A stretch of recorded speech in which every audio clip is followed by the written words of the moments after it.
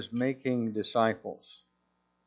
And we are committed to making disciples, whether the people involved are young ones in our children's ministry, or whether they are adults, whether they are senior citizens, whether they are teenagers, whatever they are, we are committed to making disciples.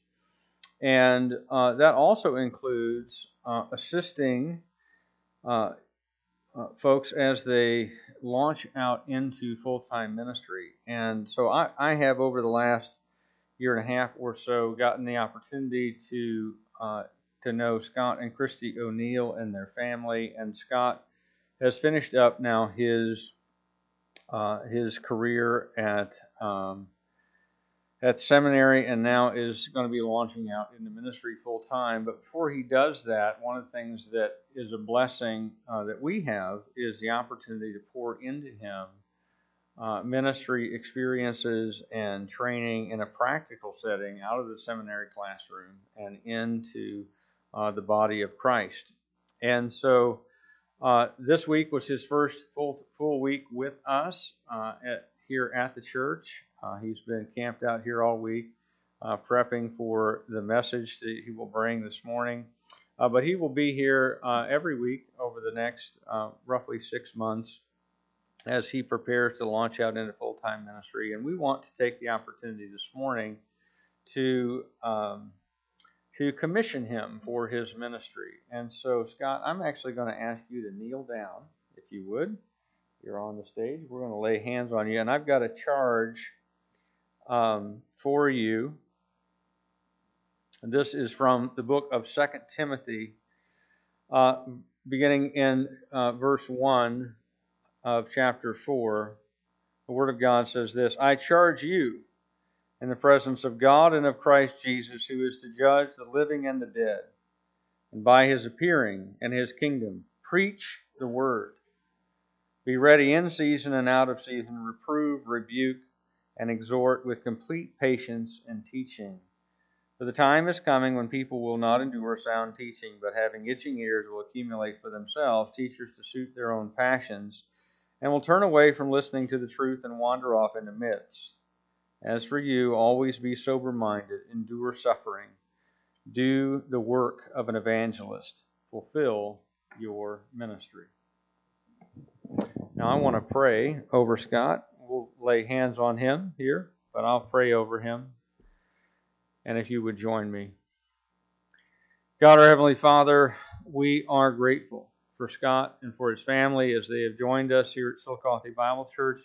We're grateful for the opportunity to make disciples here, even among pastors, and to send them out into full-time ministry from this place.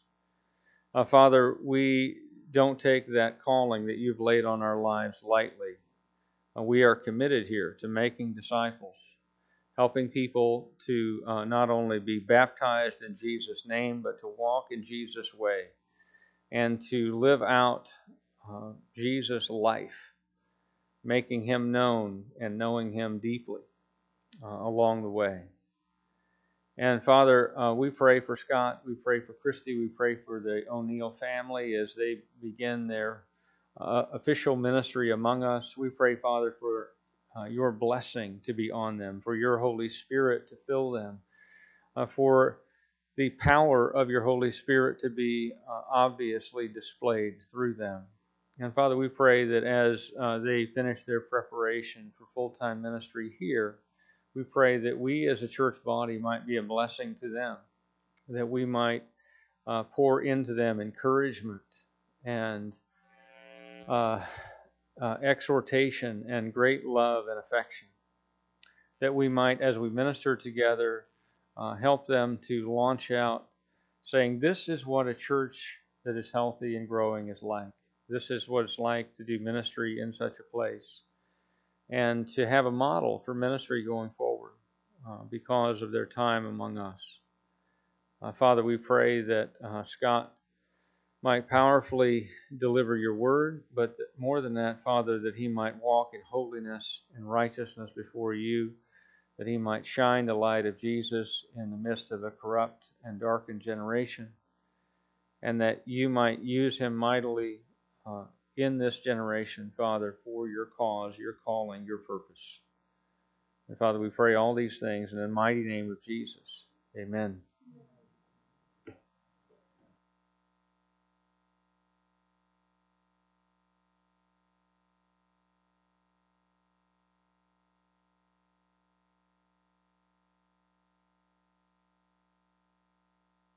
I'm not sure if I should be happy or just overwhelmed in awe of the glory of the Lord. Praise God. Good morning.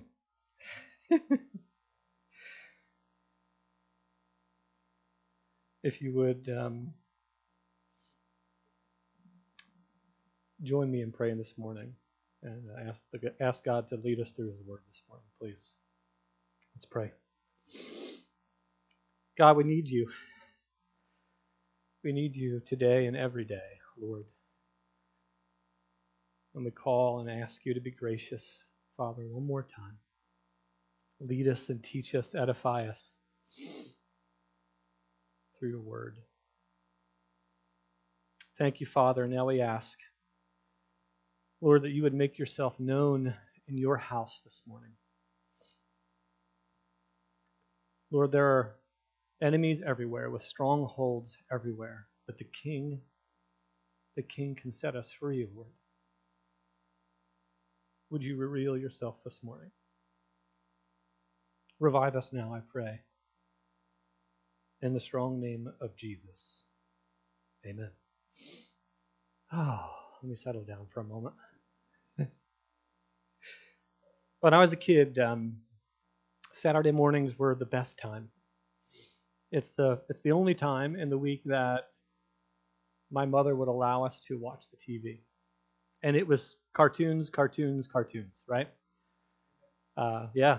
Bugs Bunny, Tweety and Sylvester, Foghorn Leghorn, Pepe Le Pew, Schoolhouse Rock, and our favorite, The Roadrunner Show.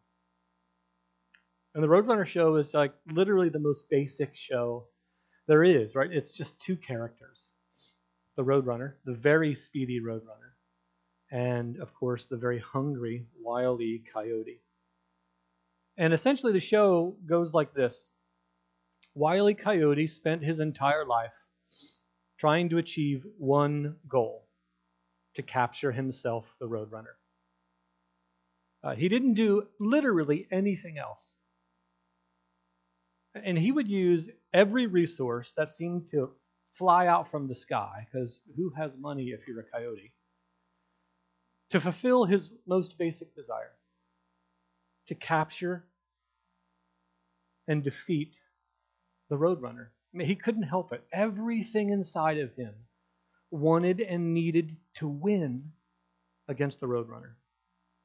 Even though every weekend the show ended with the coyote standing in ashes or falling off a cliff because of his continued foolish attempts to overcome something he could never overcome, it didn't stop him. Week after week after week, even though he knew he was going to lose.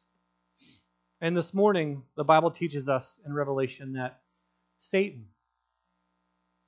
the enemy of God, who knows the end of the story, and sadly all who follow him, will ultimately be defeated in what I'm calling sin's last stand against God.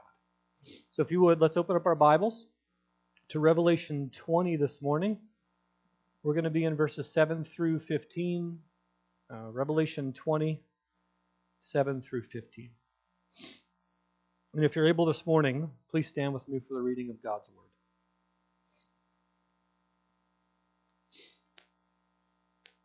And the Bible says, "And when the 1,000 years are ended, Satan will be released from his prison and will come out to deceive the nations that are at the four corners of the earth, Gog and Magog, to gather them for battle.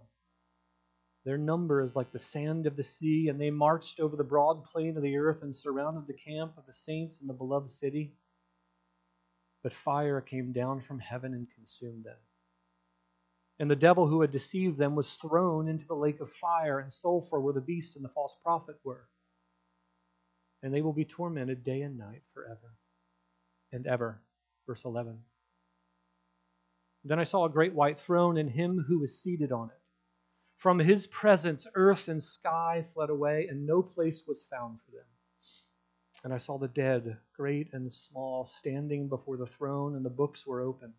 And then another book was opened, which is the book of life, and the dead were judged by what was written in the books according to what they had done. And the sea gave up the dead who were in it. Death and Hades gave up the dead who were in them, and they were judged, each one of them, according to what they had done. Then death and Hades were thrown into the lake of fire. This is the second death, the lake of fire. And if anyone's name was not found written in the book of life, he was thrown into the lake of fire. Praise God for his holy word. You may be seated. You've heard the saying, sometimes it gets worse before it gets better. It seems pretty clear that in verses 7 through 15, it gets a little bit worse before it gets better. Let's just work this through verse by verse, section by section this morning. Verse 7, when the 1,000 years are ended, Satan will be released from his prison.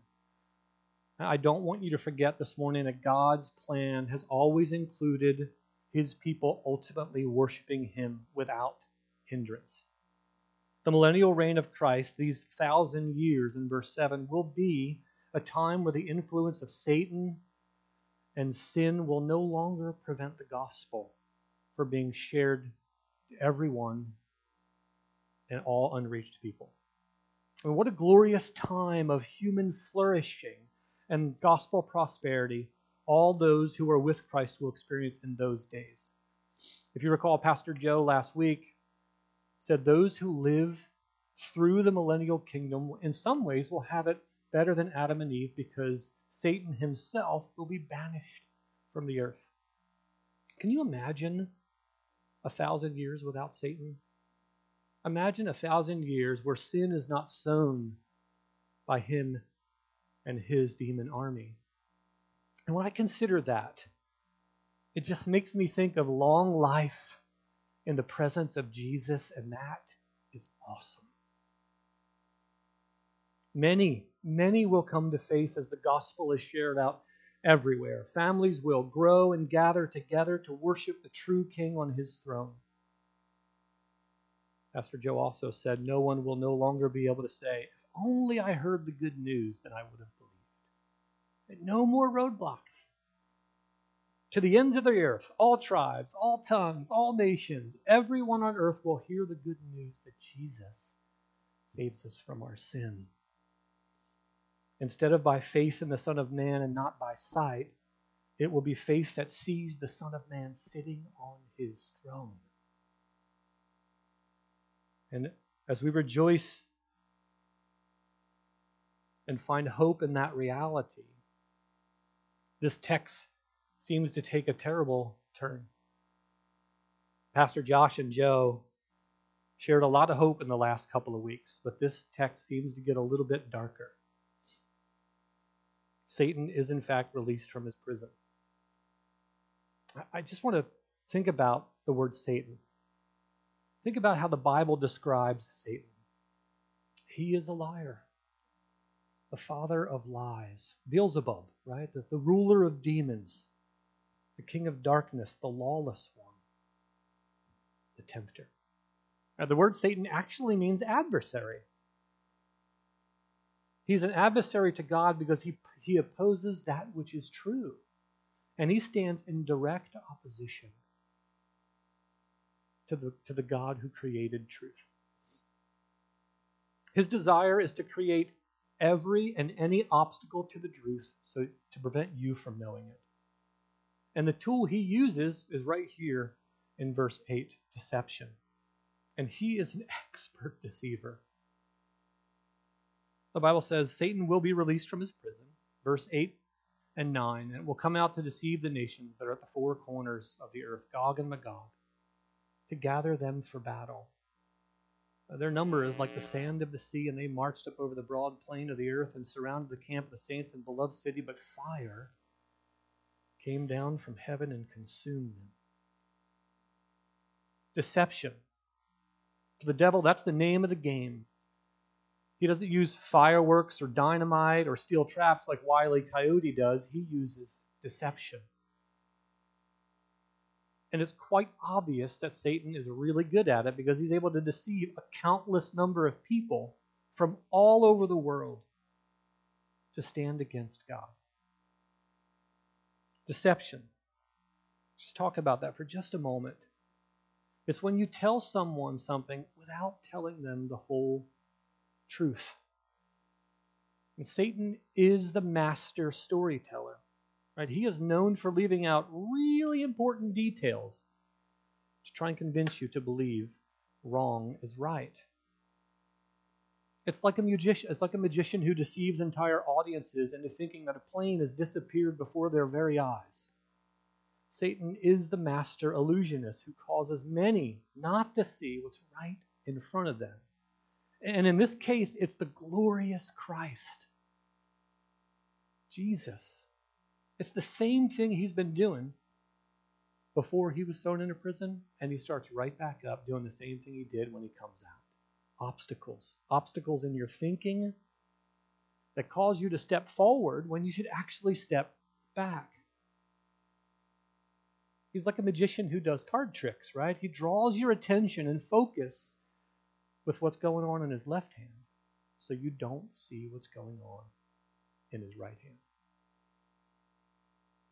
I think when I read these verses, when I think about them, it begs the question, how is it so possible that so many would witness the second coming of Christ, Jesus in all his glory, watch him defeat darkness and sin, cast evil into a pit, and yet still be deceived into following Satan and not the glorious King? I think the sad reality is the world that Jesus is reigning over in this text, just like this one, is a broken world. Total restoration does not happen until Revelation chapter 21, and Pastor Joe is going to preach the heck out of that next week. And although the King of Kings and the Lord of Lords is with them on earth, there are so many who are still broken so deep in their heart.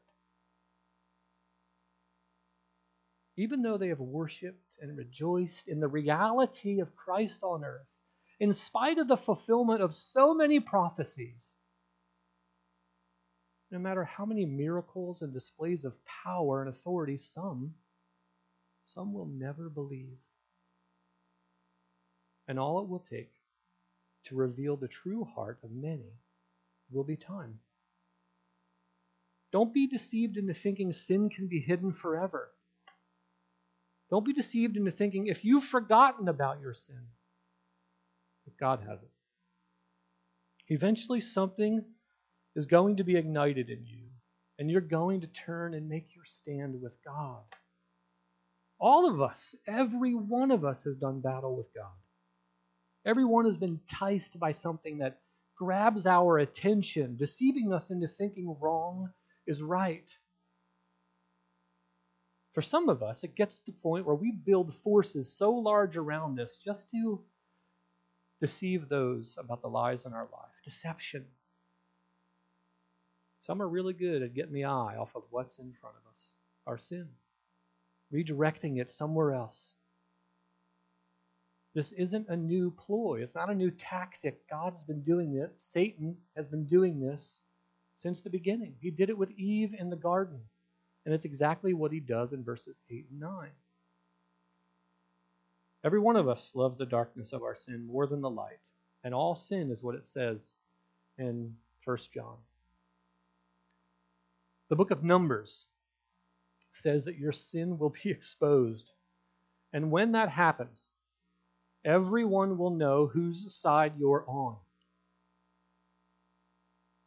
It's easy to deceive, especially when the truth is going to hurt. So I want to ask you this morning. It's a somber, challenging question. Are you living a life leaving out those important details that prevent the truth from being told? Are you surrounding yourself with people who only buy into what you're saying? Maybe it's your spouse. I can tell you that it's a very difficult relationship, right? Maybe your friends. Could be work, might even be your pastor. But don't risk losing your family, your job, and ultimately your future just because you don't want to deal with the truth. And we see the effect of deception around us everywhere. I mean, let's be honest, y'all. This last year, deception has caused tremendous heartache. Just last week, those who marched on the White House revealed much about their hearts and where they stand with God. People enraged and overcome by lies and false truth, standing against the most powerful place in the world. If you're deceiving those around you, I want you to know that you might have more in common with Satan than you think you do. It is a hard reality. And I think it's fair to say that those who are in this text during this time, in Revelation chapter 20, their consciences are seared. They have bought lock, stock, and barrel into the deception, and they've revealed their heart and the truth of where they are with God.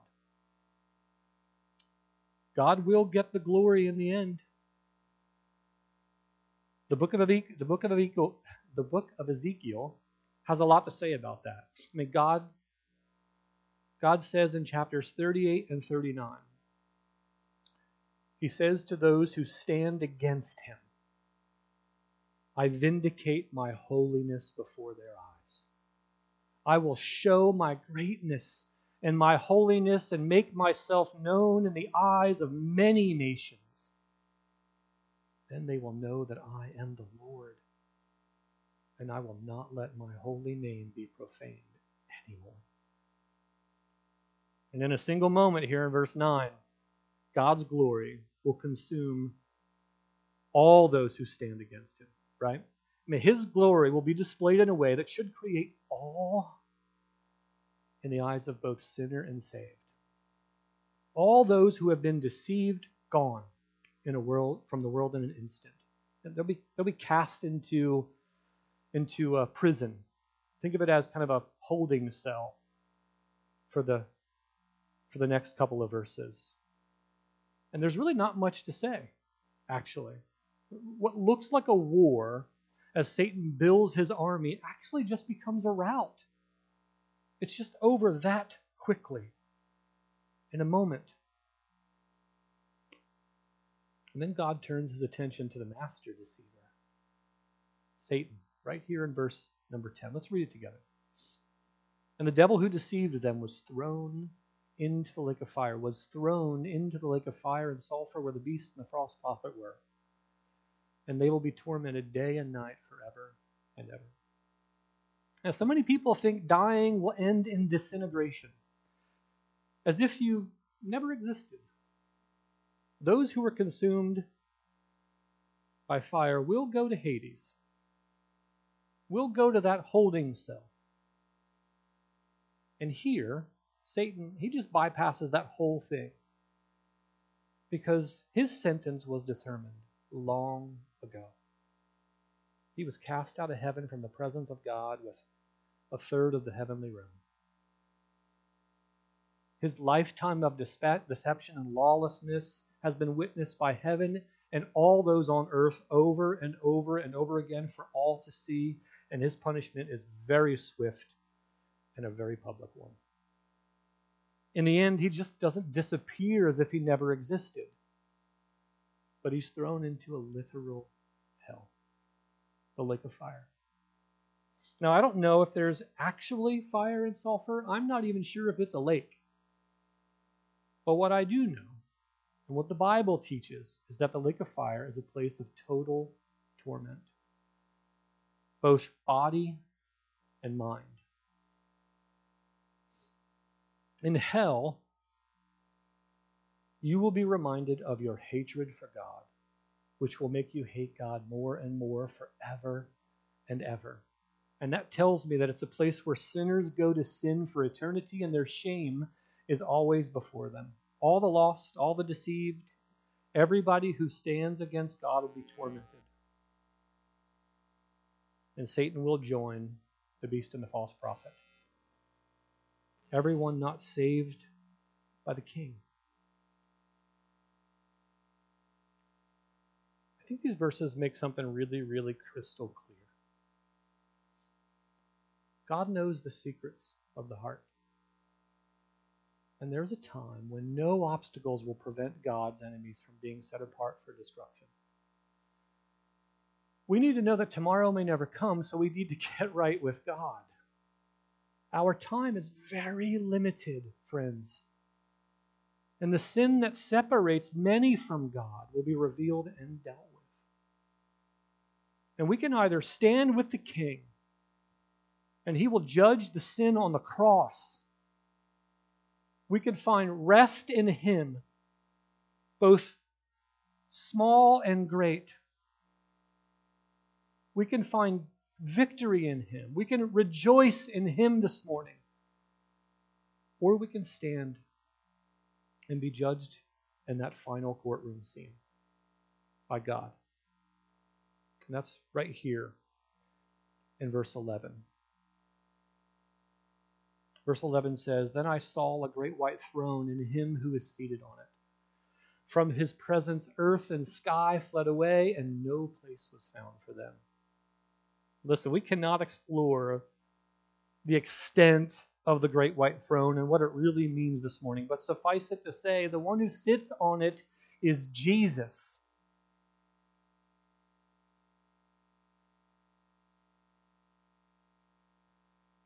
There is only one judge, friends. The Word that became flesh. Jesus alone has been given that right, that responsibility to judge, as it says in the Gospel of John in chapter 5. And the book of Hebrews says that His judgment is pure and perfect. Psalm 96, He comes to judge the earth and the world in righteousness and the people in His faithfulness. Christ, the exalted King, is above all, and His justice is right and required. And here in this text, He starts with creation itself. In the Garden of Eden, creation was unspoiled and perfect without corruption. However, the sin of man has exposed earth and sky and the seas to the effect of its corruption. Everything is tainted, and all of it must go. Just like Jesus spoke the world into existence in a moment from nothing, so too He will speak the judgment on creation, completely destroying it in a moment by the power of His word. He is God, and there is nothing that is stained by sin that can remain in His presence. Listen, Jesus, not just your friend, but the glorious King, perfect, righteous, and holy, will judge the biggest things in creation along with what many are deceived into thinking are the most insignificant ones. Let's look at verse 12 real quick. Actually, verse 12 and following. The Bible says, "And I saw the dead, great and small, standing before the throne, and books were opened, and another book was opened, which is the book of life. And the dead were judged by what is written in the books according to what they had done. And the sea gave up the dead who were in it. Death and Hades gave up the dead who were in them, and they were judged, each one of them according to what they had done. Then death and Hades were thrown into the lake of fire. This is the second death, the lake of fire." These three verses could easily be a sermon all by their own. But for our purpose this morning, I want us to briefly put on our accounting cap. Okay? I'm not a finance guy, right? That's my wife, Christy. She spent her professional career working through, seriously, very complex financial systems, calculating and recalculating, checking and rechecking, making sure things were balanced, and reconciled properly. And for me, that work begins and ends at the checkbook. Right? I mean, I log into Heartland Bank and I view all the transactions documented in the system and make sure that what has been reported is accurate and I have a record of it. All the activity needs to be accounted for in the checkbook. If I've done the recording and the calculations correctly, my checkbook will be balanced and the records will be reconciled. And what we see here in these verses is really plain. There will be a time when the books will lay open. The books will lay open before the great white throne, and everyone who is not reconciled to God will be exposed, and the scales of justice will be balanced. The records of unrighteousness will be revealed. There will be no credit, none in anyone's account. All that will be displayed in these ledgers are the debts that we owe God for our unrighteousness. From the smallest, seemingly insignificant sin to the greatest tragedies of every life will be on display for all to see. Can you even imagine the horror? There will be no hiding. You won't be able to run far enough away. Everyone who has died, not reconciled to God, will stand before the righteous judge. So whether you gently pass away, laying in your bed from this life into the next, with all those who perished in the flood and every person consumed by heaven's holy fire in verse 9, and even if you're shipwrecked and burned up in a boat fire in the middle of the ocean, and the deepest parts of the sea deteriorate your body until nothing is left, you will not escape justice and judgment of God. I know it's really heavy. I know it's really heavy. But just like an accountant reviews the debts on the financial statement and reconciles them with the credits found in the checkbook, your debt will only be reconciled in these books. Your debt today is only reconciled by the credit that comes from the blood of Christ. The Bible tells us in Romans 5 that we are all enemies of God. And the only way to be reconciled to God is faith in Jesus. The very same God-man, Jesus, that loved to live for love is the very same God who loves justice. If your sin is not covered by the blood of Jesus today, if his work of righteousness is not covering your unrighteousness, the Bible says that you're already under the judgment of God. But today is the day of reconciliation, friends. Today is the day for you to call on the name of Jesus. Believe today that Christ lived a life you could never live and died the death that you deserve.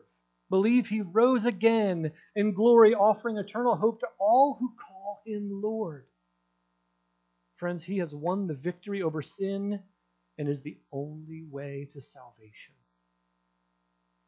Today is the day for your debts to be covered by the credit of Christ and his blood from the cross. Your name can be written in the book of life right now. If you don't put your faith in the debt-canceling King of all kings and Lord of all lords, then sadly, you will experience a second death. Verse 15, and if anyone's name was not found written in the book of life, he was thrown into the lake of fire.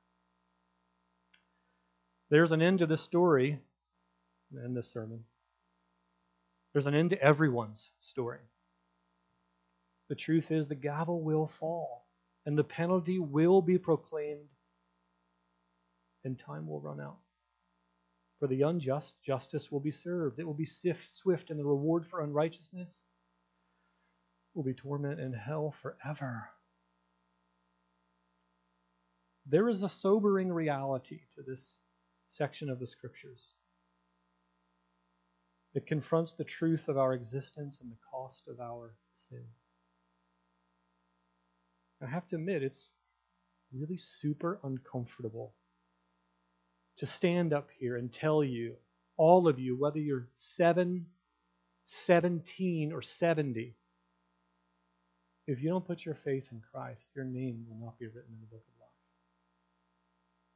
As much as it pains me to say this, loving you well demands me to tell you the truth.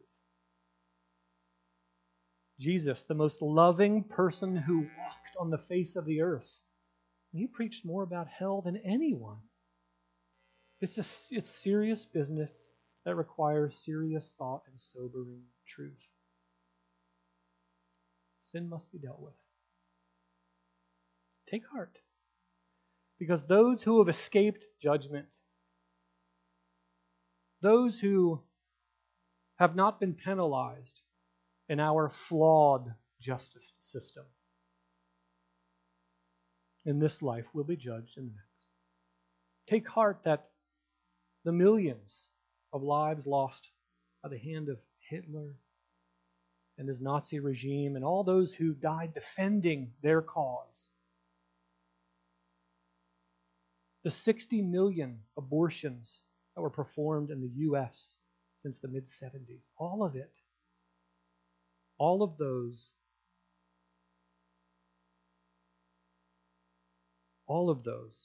will find justice. Husbands who have abused their wives, mothers who have abused their children, and children who have abused their siblings. Those who thought they got away with it. All sin, great and small, will be revealed, and the justice of God will be served. Praise be to God, friends, for His justice. If you are in Christ this morning, if you've been saved by Jesus, then sing to the Lord a new song. Sing to the Lord, all the earth. Sing to the Lord and bless His name. Tell of His salvation among all the peoples. Declare His glory, for great is the Lord and greatly to be praised. For He comes to judge the works of the world in righteousness and the people in His faithfulness. I mean, these verses teach us God knows all things and He cannot be deceived. Every wrong is recorded and every sin is exposed. No matter how small or great, the punishment is eternal hell. God will judge the wrong without regard for the right. And darkness will be revealed in the light of God's righteous judgment. And the only hiding place is found in Christ. The only way to escape the justice of God is to repent and turn to Him for the forgiveness of your sins and be covered by the blood of the Lamb. There is no sacrament that will save you. There is no season of seeking God. Those who are far off can only be brought close by the blood of Christ. If you're here this morning and you see your need for Christ, would you talk to someone? Anyone. Children. Children, talk to your parents. We would love to help you experience the joy of knowing your name can be written in the book of life. I can't think of a better way to start the new year than knowing you can have new life in Christ today. Let's pray.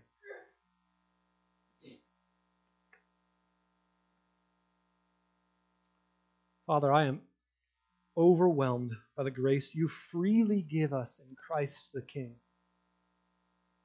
Lord, there is so much hope for the future of your family because you have won the victory over sin and there is salvation in your name. Father, would you help us leave this place this morning knowing that those who know you have found victory.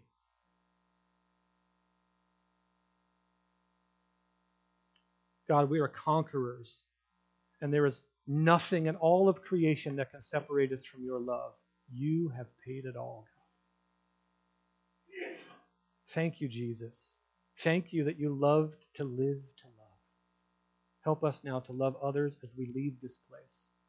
We pray now in the strong and powerful name of Jesus. Amen.